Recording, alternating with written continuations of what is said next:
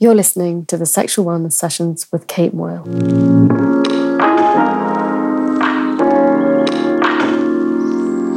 I guess I would argue that a mismatch in desire is more normal or more likely than people being perfectly aligned. Yes, I would totally agree with you. More often than not, people find that they and any partners that they have are rarely on the same page when it comes to how much sex and what kind of sex they want, at what time of day, etc. So yeah, I absolutely agree with that. You know, what you're struggling with, which is more commonly called delayed or absent ejaculation, doesn't mean that you don't orgasm. Totally, and I agree with everything you just said. I think because of the stereotypes and the perception of what sex should be, you know, even if I say it to a partner, that I struggle sometimes. It's very much perceived as weird and some people get very defensive about it. Realistically, I don't think I'd ever become one of those people who had sort of like 4 or 5 partners on the go at once. You know, sex should not be painful at whatever point you are. And we don't educate women on just some of the foundational facts. While you're trying for a baby, whatever you're doing, whether you're doing IVF, whether you're doing,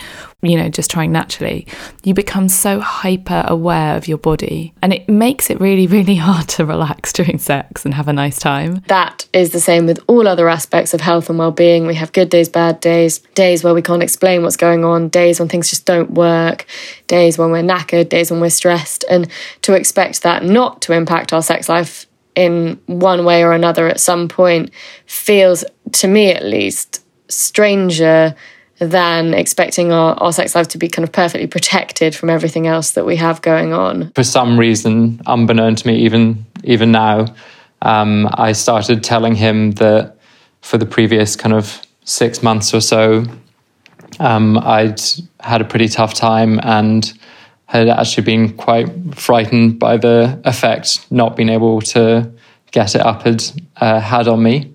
I said this all while looking out the car window, pretending that he wasn't there. And at this point in time, I'd had issues getting erections probably for nearly 10 years and never spoken to anyone about it. And I thought, oh gosh, is this the moment where I have to open up about it? And I wasn't sure whether this, you know, was a sort of safe enough space. And I just thought, you know what, I'll just do it. I'll admit to having, you know, not been able to get it up. We fantasize about a wide range of things in our lives, both sexual and non-sexual, but something that makes the fantasies about sex pretty unique is that there's a lot of uncertainty about them in terms of whether they're normal. And there's also a lot of shame and guilt and embarrassment that goes along with them as well.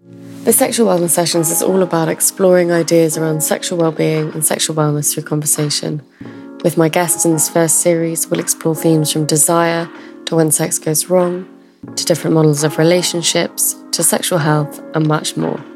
Subscribe today to join us for this first series.